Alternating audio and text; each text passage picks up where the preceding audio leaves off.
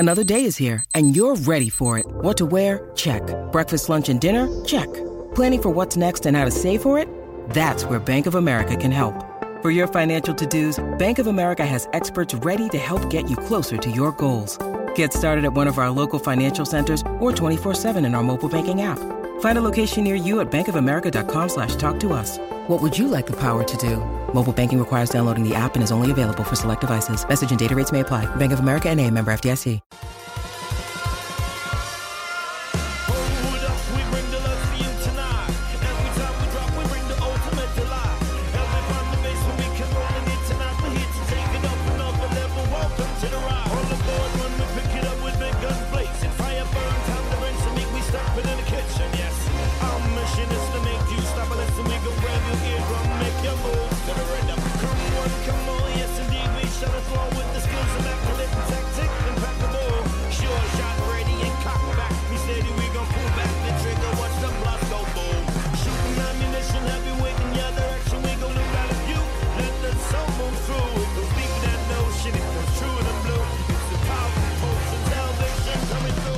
It is 6:04 here on SENZ. This is the run home with Ricardo and Beaver. And Beaver, we thought we had another wicket there for a minute. Yes, Salvi. Thought he might have nipped one back enough for an LB, but in the end they didn't review it, and just as well, because it wouldn't have reviewed high, well. Yeah, it had him outside the line too. So, but no, the great man is still chipping away here, and Kuhlein's about to take back up the attack. Figures of 1 for 42 on his debut, and just enough at the moment to keep you a little bit interested. Just as I say that, he gets slashed for 4 behind point. 1 for 46. There you go. Let's have a look, see what's coming up on the Macca's menu here on the run home, thanks to Mick Delivery and Rotoflex by Blundstone. Stability meets the freedom to move. Well, 2 metre Peter Fulton, the Canterbury coach, former Black Cap batsman, is going to be joining us shortly. We're going to get his take on some of the choices made around the Black Caps. Who's in, who's out. Might ask him who would bowl it over for his life as well and get his take on this test series. At 6:30, we're going to catch up and talk NBL with SENZ's Cam Luke. He has had something of a week. We'll get more on that from him as well because, man, he's going to have some stories and we're going to be calling him in Hawaii as well. So there you go. That's what's coming up on our Macca's menu. Get your Macca's favourites delivered with Mick Delivery. And I believe Peter Fulton is with us now. Good evening, Peter. How you doing? Yeah, very well, thank you. That's the story, mate. That's the story. You had much of an eye on this test so far. I know you're a busy man coaching Canterbury as well. Yeah. No, we're down in Queenstown playing. We've got a Ford Trophy semi-final tomorrow against the Cargo. So just parked up in my room at the moment, just watching the cricket. And mate, although it seems like it was a pretty decent batting track now leading into the day, I guess with all the weather that the country's had, it was always going to be a no-brainer that win the toss, bowl first. Oh yeah, I think so. But I guess the sort of the history of the pink ball games, and especially in New Zealand, is that I guess by batting first you sort of can dictate potentially when you declare. And the way this game's going, I wouldn't be surprised at all if England declare at some stage tonight before the end of play, just so they get a chance to bowl with the pink ball under lights. Did it surprise you early on, I guess, for the first part of the day, that it was very much a bouncer-a-thon from the Black Caps? Oh yeah, well, I mean, I think that reflects probably the nature of the wicket. Like it sort of had that green tinge, but it was more like the sort of green tinge when you leave something on your lawn for a week and it doesn't see the sun, and it sort of goes that sort of yellowy colour. So yeah, I think probably that reflected just the fact that it was probably the wicket's pretty slow, looks pretty easy paced, and yeah, other than the short ball plan, there sort of hasn't been too much assistance for the bowlers. Peter, we obviously had a few issues around the bowling lineup in terms of our depth and things as well. Of course, no Trent Bolt at the moment. Jamison's injured. Matt is down in Christchurch with his wife, with firstborn on the way. So there are a few things to take into consideration. I was a bit surprised to see Scott Kuggeleijn called in, to be honest, and then to be chosen ahead of Jacob Duffy. Now, I know if you're playing Otago tomorrow, you might be hoping that the airport doesn't open so he can't fly in. What did you make of that decision?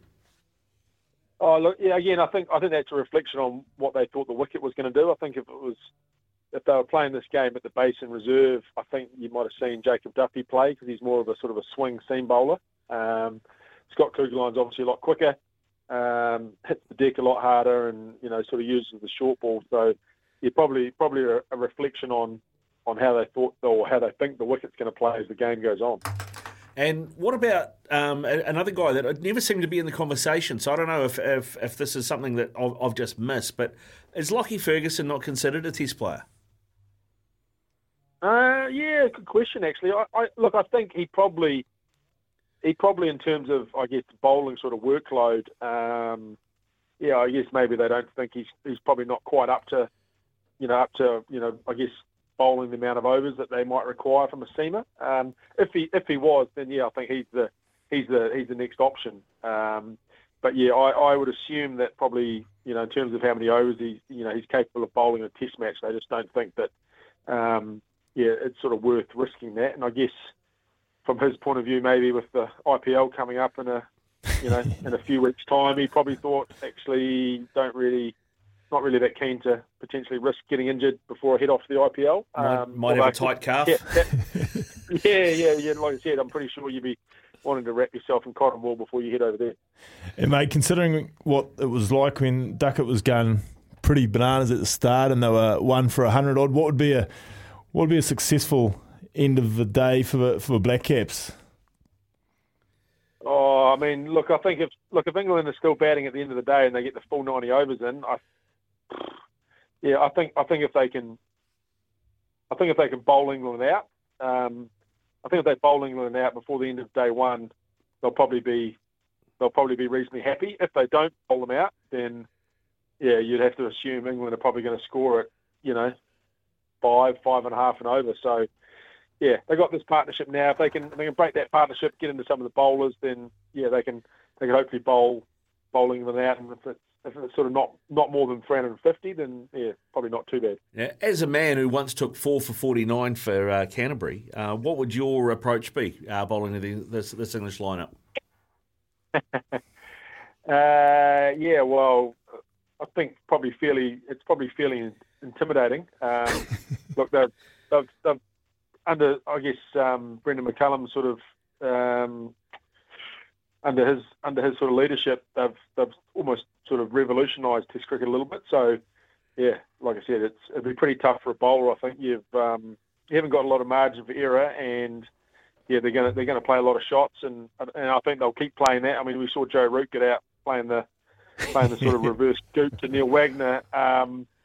But yeah, I think they're just going to keep playing that way. I don't see them easing off at all. If anything, they probably go harder as the series goes on. What do you think he was thinking doing that? I mean, you really don't want to make Neil Wagner angry at you, do you? Well, yeah. I mean, yeah. Look, I think they've obviously, the way they've decided to play, and the way Brendan's encouraging the players, I suppose in a way it takes the pressure off. There's probably a lot of people in the history of Test cricket have wanted to play that way, but they don't, probably for two reasons. One, because they think they'll get dropped if they do, and two, they're worried about what the commentators or the media or the fans will say. So yeah, they've sort of, I guess, they've taken that pressure away. So yeah, I can't see them changing, to be honest. I think they'll just keep doing it. The Bay Oval itself has looked like a bit of a road at times in previous tests, and hasn't necessarily always been kind of fast bowlers. What's it like to play on? You've been there, done that a few times. Yeah, pretty generally reasonably flat, and yeah, it looks like this one's going to get pretty flat as well. So if it doesn't start spinning as the game goes on, or I guess having a little bit of variable bounce, it could be could be a little bit of a batsman's paradise, I think. All right, Pete. And just before we let you go, mate, we have been talking today. The question of the day has been, if you were going to ask one bowler from New Zealand cricketing history to bowl an over for your life, who would it be? Who have you got? It'd have to be Sir Richard, wouldn't it? Yeah, I think it would have to be Sir Richard. You'd be a crazy man not to go with paddles. Yeah, so long as you didn't have Aussie umpires, you'd be right. Yeah, exactly. Good stuff, Pete. Hey, thanks for coming on, mate. We'll let you get back to it. Good luck tomorrow against the Otago side, and we'll let you put your feet up and enjoy the rest of the game.